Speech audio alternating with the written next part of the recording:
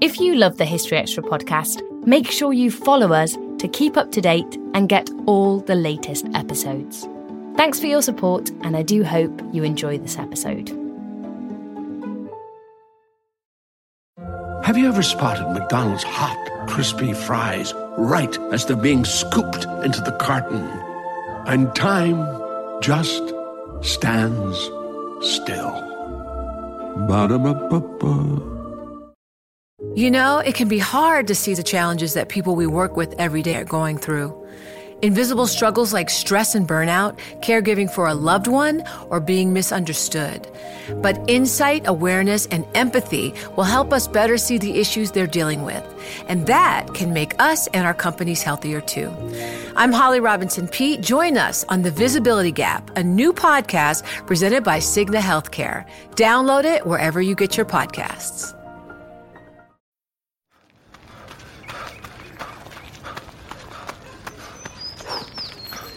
Going for your first ever run around the park.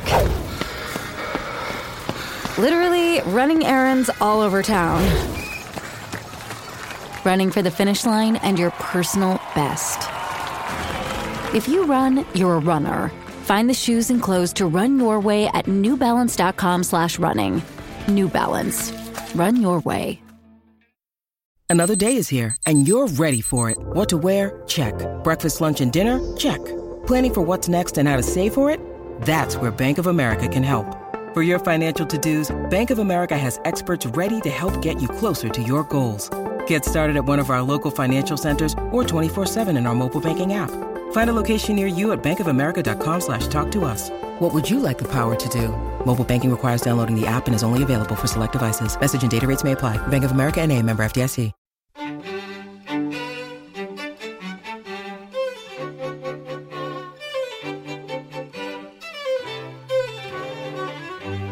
So in Human Origins, we'd seen just in the last 7 years quite a big revelation about us interbreeding with, for instance, Neanderthals. So this understanding that we are, we're not just a kind of chaste, very kind of circumscribed species. Since our origin, we've actually hybridised and interbred with other species. We're finding the same thing when we look at other species, things as different as apples. That was Alice Roberts, who's been talking to us about humans' relationship with other species over time.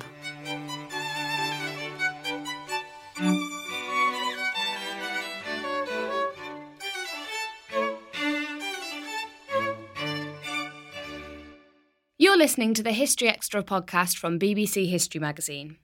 We're the UK's best-selling history magazine, available in print and several digital formats all over the world. Find out more at historyextra.com/subscribe or look out for us in your digital newsstand or app store. Hello and welcome to the History Extra podcast. I'm Rob Attar, the editor of BBC History Magazine. In today's episode, you'll be hearing from Alice Roberts, who's an academic, author and broadcaster. And indeed, her BBC4 series, Digging for Britain, is currently airing. She's also recently published a new book on how humans have tamed several important plants and animals over the course of our history. And this was the subject of her conversation with our acting digital editor, Eleanor Evans. I'm here with Alice Roberts, who's an anthropologist and Professor of Public Engagement in Science. Today she's here talking about her new book, Tamed, 10 Species That Changed Our World. So your book considers how wild species, from dogs, cattle, horses to wheat, potatoes and apples, have become closely allied and intertwined with the lives of humans. You're looking at these changes through many different lenses: archaeology, genetics, geography. So why did you choose to look at these species in this way? I think I've been interested in human origins for a very long time, and I've spent most of my own research career and then also written popular science books and made television programmes about the origin of humans, looking at who we are and where we come from. And in order to tell that story, you can bring together different strands of science, namely archaeology, which is looking at the evidence of material culture in the past, paleontology, so the actual fossil remains of our ancestors, and now genetics as well. And genetics, you can actually focus on living individuals, but you can also get, of course, DNA from ancient individuals that are long dead as well. And coming together, those three strands prove very powerful because we can tackle and actually answer some of the questions that have been taxing us for probably centuries actually, about who we are and where we came from. So with that background in anthropology, I started looking at other species, and I'm interested in the origin of species generally. So, I suppose I'm an evolutionary biologist, but focusing on the anthropology bit of it. But I started to broaden out a bit and look at the species that had joined us on our evolutionary journey. And I also realised that there were similar histories of the discoveries in each of those species to what we'd seen in Human Origins. So in Human Origins, we'd seen just in the last 7 years quite a big revelation about us interbreeding with, for instance, Neanderthals. So this understanding that we are, we're not just a kind of chaste, very kind of circumscribed species. Since our origin, we've actually hybridised and interbred with other species. We're finding the same thing when we look at other species, things as different as apples. We're finding that apples interbred with wild crab apples as they spread across Europe. So that new understanding is emerging from bringing together archaeology and genetics. You explain how when Darwin set about writing his Origin of Species in the mid-1800s, in order to lay groundwork for his theories of natural selection, he first explored what he called artificial selection. But you explained that word artificial isn't necessarily what we would understand it to be today. So could you perhaps explain what he meant and how he believed that we tailored our creation of other species? He spends quite a lot of time at the beginning of the Origin of Species looking at artificial selection, looking at selective breeding and how we've changed characteristics in our livestock and in our crops over time. And he discusses dogs and he discusses the livestock that farmers are keeping. And he also talks quite a lot about pigeons. And he knows that his audience, his readership, is going to be familiar with this idea. He knows that people are going to understand that farmers can select animals with particular traits and breed them on, and then you get a spread of those traits through the population. So he's kind of setting the stage for dropping the bombshell about natural selection. He's saying, look, we know that we can have this effect on other animals by influencing which animals get to reproduce and which ones don't. What if the environment could just do that naturally? What if this just happens because of animals interacting with their environment? Some survive and reproduce better than others, and therefore that is a mechanism for change. And that's what natural selection is. I mean, it's so amazingly simple, but it was, people had really struggled to understand how evolution could possibly happen. Of course, he didn't come up with the idea of evolution. People have been discussing that for a long time. They had all the evidence and the fossil record, but they couldn't really understand how that change had come about. And that was his kind of moment of genius, was to say, I reckon this is how it happens. And of course, we still think that is absolutely central to evolutionary theory, to modern evolutionary biology.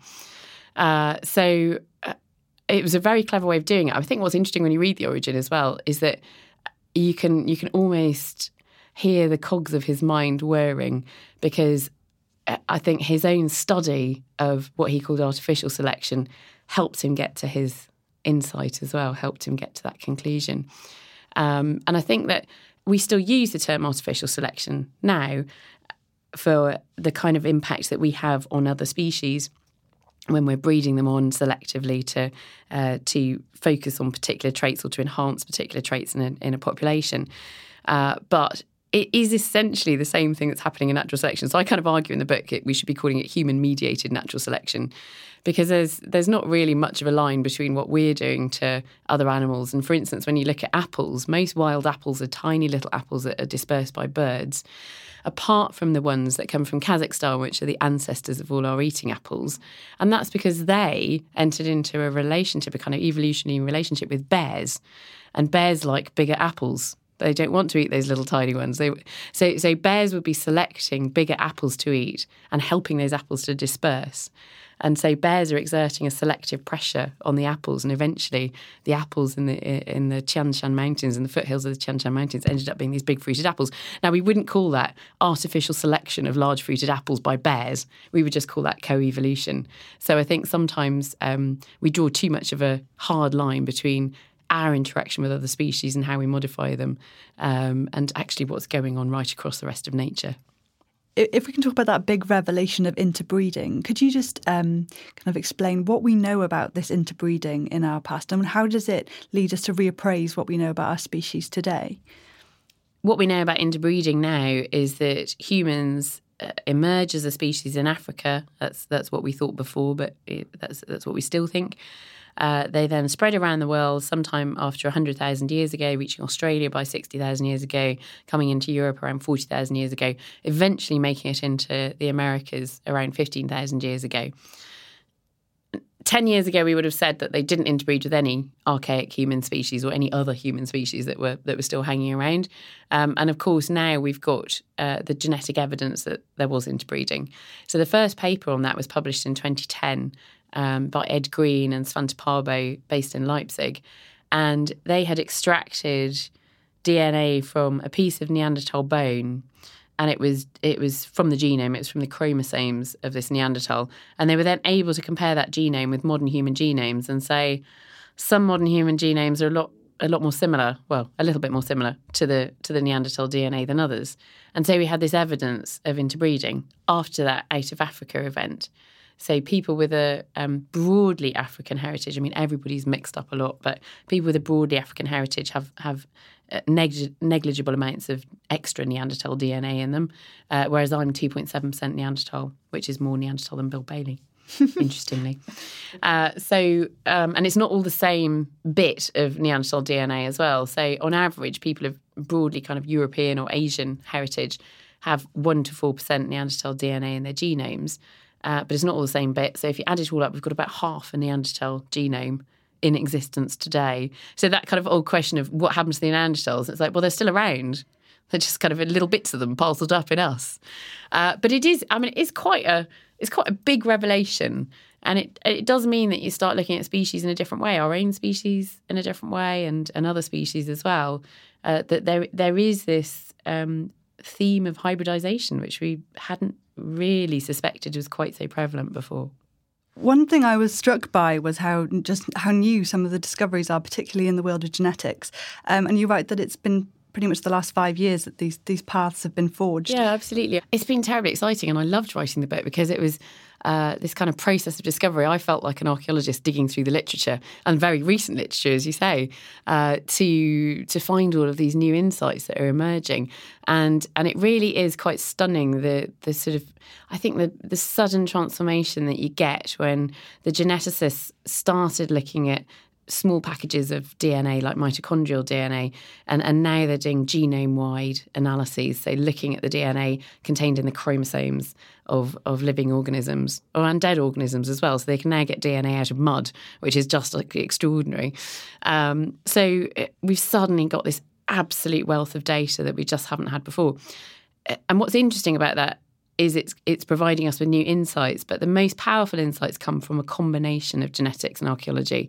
So it's not as though it's superseding our more traditional approaches to the past, history, archaeology. It is joining up with them and enhancing them. And what's so marvellous is that these genetic discoveries can be used to track the forming of our social structures that we recognise today. Could you talk a bit how you explore that in the book, for instance, in the journey of wheat, when wheat was first farmed and what that meant for our social structures?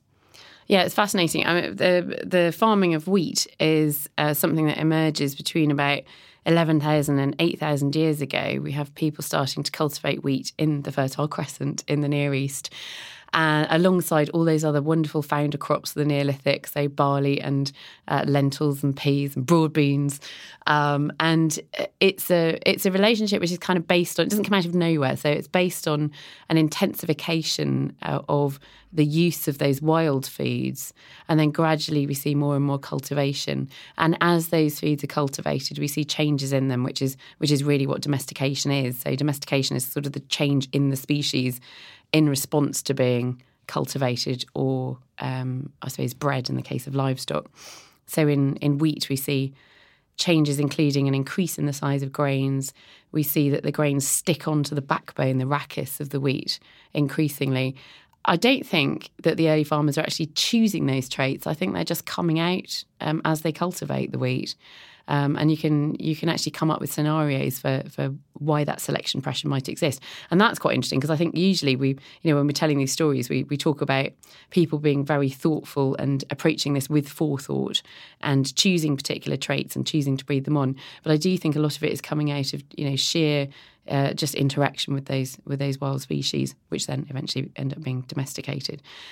And the conversion of these, what presumably were fallback foods, I mean, they're grasses, into staples means that humans have this very dependable food supply. And as we get cultivation and these first farming communities growing up, people are also settling in the landscape, and we start to see a population expansion. So hunter-gatherers are not able to expand their populations in the same way, and some of that actually comes about because they are moving around the landscape, and you simply can't carry that many babies around with you. So once you're settled, you can have more babies, and also once you've got a more dependable food supply, you can feed more people as well. So we do see an expansion, and interestingly, what we see now from the combination of archaeology and genetics is that this very much was an expansion of populations, people on the move, as well as those ideas. So people were actually moving with their crops, with their livestock, and settling. So there was this wave of expansion right across Europe. So that by 8,500 years ago, you've got farmers on Cyprus. So they must have set off in boats with their cattle in their boats, with their crops to plant, and off they go to Cyprus and set up new farms. So they're sort of pioneers. It's sort of the very ancient Wild West, isn't it? And then it ripples right across Europe and reaches Britain by 6,000 years ago. You hypothesise as well that it may have been dogs that helped humans survive the last ice age. So could you talk perhaps about the alliance between humans and wolves that became dogs? I start the book with dogs because they're our oldest, most faithful friends. And the evidence now suggests that they were domesticated right back in the depths of the Ice Age. So we're looking at 30 to 40,000 years ago. We've got some skulls which look as though they might be very early dogs. There's one from Goyer Cave in Belgium, which is suggestive, although some people think it's just a weird wolf. There's another one from a cave in Siberia. The cave's called Razbuynica Cave, and so the dog skull is called Razbo. And I hate that lots of people consider Razbo as a dog name now because I think it's great. And also the genetics suggest that the split between dogs and wolves happened some 30,000 years ago. So this is amazing because this is way before farming. The earliest glimmers of farming are 11,000 years ago. So this is right back in the depths of the Ice Age. We're talking about groups of hunter-gatherers somewhere in Eurasia. We're not entirely sure where.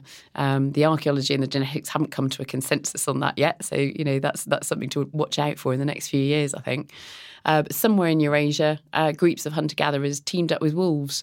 And I think it's probably more likely that the wolves chose them rather than them choosing the wolves. I don't think they're going out and catching wolves. I think wolves are probably coming close, maybe scavenging off carcasses that are left over from the hunt. And then gradually they're tolerated and perhaps encouraged. And then before you know it, they're accompanying the hunters on their hunts. And it's very difficult to find evidence or to test these hypotheses. But people have certainly suggested that could have been key to some groups of hunter-gatherers surviving through the last glacial maximum, the peak of the last ice age 20,000 years ago, and have even suggested that kind of formidable team of dog and human hunter could have helped to speed the demise of the great iconic megafauna of the ice age, things like mammoths and woolly rhino and European bison and all of those animals that are under pressure because of climate change after the end of the Ice Age, but are being heavily predated as well. This episode is brought to you by Indeed. We're driven by the search for better, but when it comes to hiring, the best way to search for a candidate isn't to search at all. Don't search, match with Indeed. Use Indeed for scheduling, screening, and messaging so you can connect with candidates faster. And listeners of this show will get a $75 sponsored job credit to get your jobs more visibility at Indeed.com/HistoryExtra. Just go to Indeed.com/HistoryExtra right now and support our show by saying you heard about Indeed on this podcast. Terms and conditions apply. Need to hire? You need Indeed. Canva presents stories to keep you up at night. It was an ordinary workday until... The Singapore presentation is at 3 a.m. The office was shocked. But that's when we sleep. Maya made it less scary with Canva. I'll just record my presentation so Singapore can watch it anytime. Record and present anytime with Canva presentations at canva.com. Designed for work. When you need mealtime inspiration, it's worth shopping Kroger, where you'll find over 30,000 mouth-watering choices that excite your inner foodie. And no matter what tasty choice you make, you'll enjoy our everyday low prices, plus extra ways to save, like digital coupons worth over $600 each week. You can also save up to $1 off per gallon at the pump with fuel points. More savings and more inspiring flavors make shopping Kroger worth it every time. Kroger, fresh for everyone. Fuel restrictions apply. The relationship with horses is another key one you consider in the book. Could you talk a little bit about what the relationship and the domestication of horses by humans meant for the movement of humans? Yes, absolutely. I mean, that comes along relatively late, really. It's after the Neolithic, it's after the beginning of farming. It's as we get into the beginning of the Bronze Age. So the earliest evidence that we have of horse domestication, it is a brilliant piece of evidence, comes from 5,500 years ago from a site called Botai in northern Kazakhstan.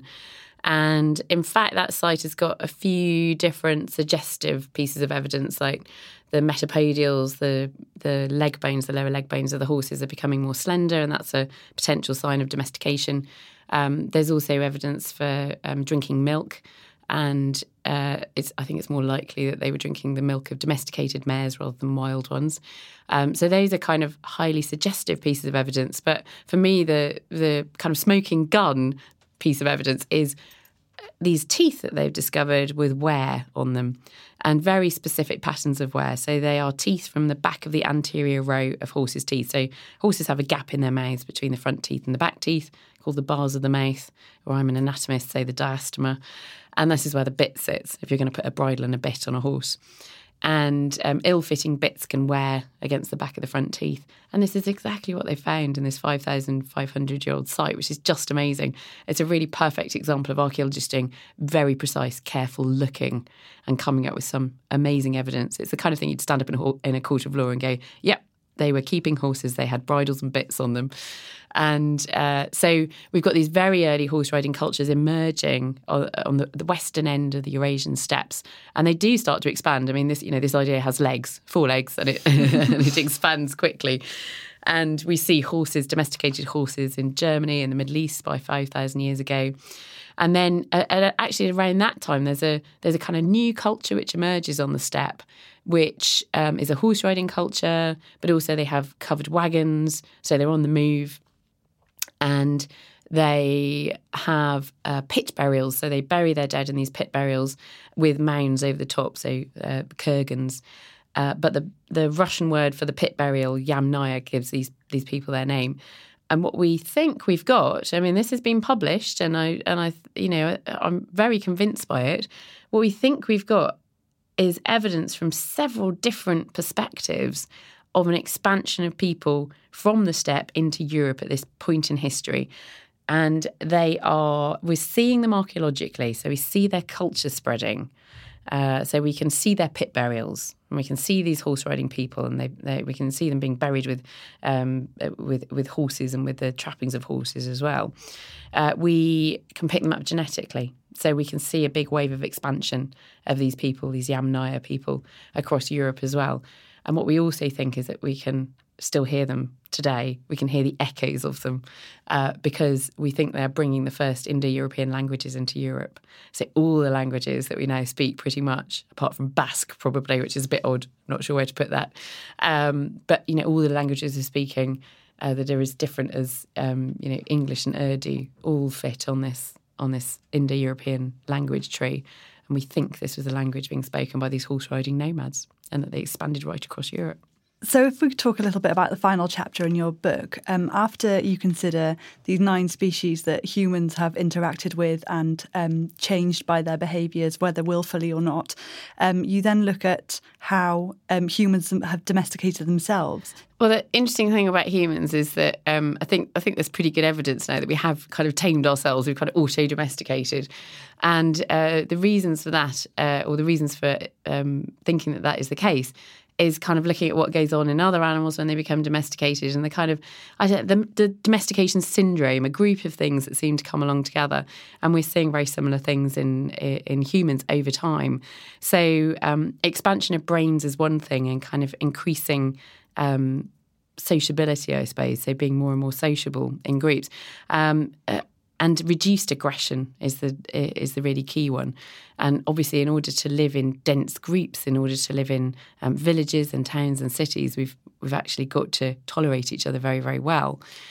So in the same way that we might have been selecting, for instance, early dogs to be less aggressive simply by booting the more aggressive ones out or doing something worse, and then allowing the less aggressive ones to breed, and then we see increasing tameness over time, we might have just been doing that thing naturally to ourselves. You exclude the more aggressive people from society, and so over time you're actually going to see a biological change, not just a behavioural change, that's happening during the lifetime of an individual, but actually something which is essentially written in the genes. I mean, it's very difficult to separate nature and nurture, but we think that there is this developing reduction in aggression.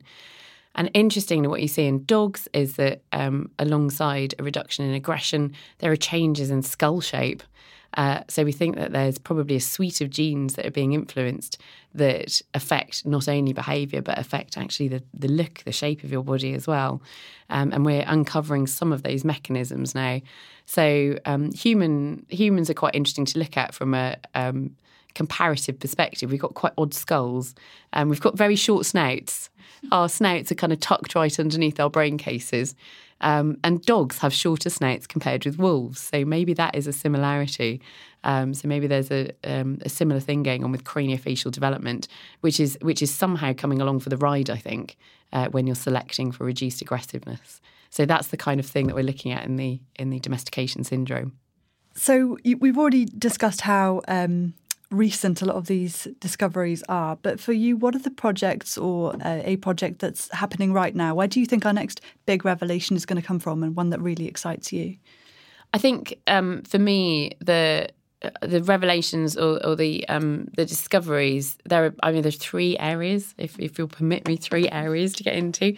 One of which is this wonderful tool of combining archaeology with genetics to really delve into the deep history of species and to really understand more about our own history and prehistory in a lot more detail. And that I find incredibly exciting. I think the second big area of revelation for me is related to modern biology. So we're discovering that we are a hybrid species. That's a relatively new discovery. It's only in the last 7 years, and we're finding more and more evidence of that. So we are not able to draw the beautifully kind of constrained lines, the boundaries around species that we thought we were able to, going back previous to 7 years, really. So that's quite a big thought in biology, I think. And if we look at our domesticates too, we're seeing that they continue to interbreed with wild species all the way through. And actually that species boundary is really permeable, and it's not just permeable in one direction. So we've got wild genes coming into domesticates. We've got domesticated genes passing out into wild species as well. So this is interesting about, how do we cope with that evolving species concept? But then the other aspect of it, the third aspect of it, is how that knowledge helps us with making big decisions, and how we apply that knowledge when we're looking at the future of farming on the one hand, and also conservation. How do we deal in conservation with this idea that actually you can't draw lines around species? We've constantly got a flow of genes in and out. That's really tricky. There is no such thing as species purity in this new view. So we have to tackle that, and we have to work out what that means. And I think for agriculture, for me, this evolving species concept is one of the reasons why we probably need to look at GM again. I say probably, no, we do. We do need to look at it again. We've got new techniques to do it that are much more precise than before. We have the potential now for making our crops and our livestock more robust and more productive, and potentially also actually lessening the amount of agrochemicals that we're putting onto farmland. So I've heard people talking about GM organic, which is really peculiar. I mean, that just, if you think back to the 1990s, you never thought that those two words were going to appear in the same phrase, quite so joined together. But, it's the idea that if you were to make crops more productive by genetically modifying them, then perhaps you need less in the way of chemical fertiliser. If you make them more resistant naturally to pests, then you need less in the way of chemical pesticides. So I think that these are probably discussions we need to be having quite widely, actually. the technology's there, the possibilities are there. And I think that it is one of those things where I think that, science belongs to everybody and we should all be having these conversations. From the 9 species that feature in your list that aren't humans, what do you think or maybe hypothesize might have had the strongest impact on humans? Oh, that's really tricky. What a tricky question. I like tricky questions. I think that one of the reasons I chose each of those species was because I felt that they had made an impact on humanity. I think that as we discussed, that dogs probably had a really significant impact in helping human hunters, especially through the peak of the last ice age. And I think that picking between cattle and horses. I mean, horses have affected us in so many ways. They provide meat and milk, but also obviously transport. And I think horses have. If I had to pick one, it probably would be horses because of the role that they've played. It's a rather negative reason, actually, but because of the role that they've played in warfare. So they did, transform warfare. On horseback, you can swoop in and raid other people's camps. You can steal their livestock. And then by the Iron Age, we've got mounted cavalry. And horses continue to be an incredibly important part of the military across the world, wherever they are, right through up until the First World War. And I think sometimes we overlook it. I've just made a programme about Hadrian's cavalry, which will be the last programme in the series of Digging for Britain this year, which hopefully will be on in December. And we kind of focused on the cavalry because I think that, sometimes you kind of overlook them, especially when you're thinking about the Romans in Britain. There's this extreme focus on the legions. And that's actually because of the Romans. So the Romans themselves wrote a lot about the legions because the legionaries were Roman citizens and the cavalry were all auxiliaries. So they were not Roman citizens. So they didn't care that much about the cavalry, interestingly. So I think sometimes we kind of overlook that role of horses. But yeah, I think if you took horses out of human history would look very different indeed. I think the one species that we probably wouldn't notice the lack of is chickens. I think we'd do something else. But although actually chickens are becoming like the most important meat on the planet now. So I think now they're really important. But I think kind of throughout human history, probably wouldn't have noticed too much if chickens had disappeared. Great. Well, thank you so much for your time. Tamed 10 Species That Changed Our World by Alice Roberts is published by Hutchinson and is out now. Thank you. OK, so that was Alice Roberts in conversation with Eleanor Evans. Now, just before we go, I should mention that our Christmas issue has just gone on sale in the UK and in our digital formats internationally. It features articles on the Peasants' Revolt, Alfred the Great, Abraham Lincoln, the Halifax disaster and many other topics. Look out for it in all good newsagents now.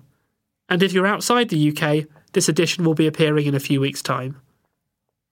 Well, that's about it for today, but please do listen in next Monday, where we'll be discussing the eating habits of the Dickensian era. Thanks for listening to this History Extra podcast, which was produced by Jack Fletcher. Do let us know what you think about this episode by emailing podcast@historyextra.com, and we might read out your messages in future editions. Alternatively, why not keep in touch via Twitter or Facebook, where you'll find us at History Extra. For more great history content, don't forget to visit our website, historyextra.com, which is full of history articles, quizzes, image galleries and more. Plus, it's where you can download hundreds of previous episodes of this podcast.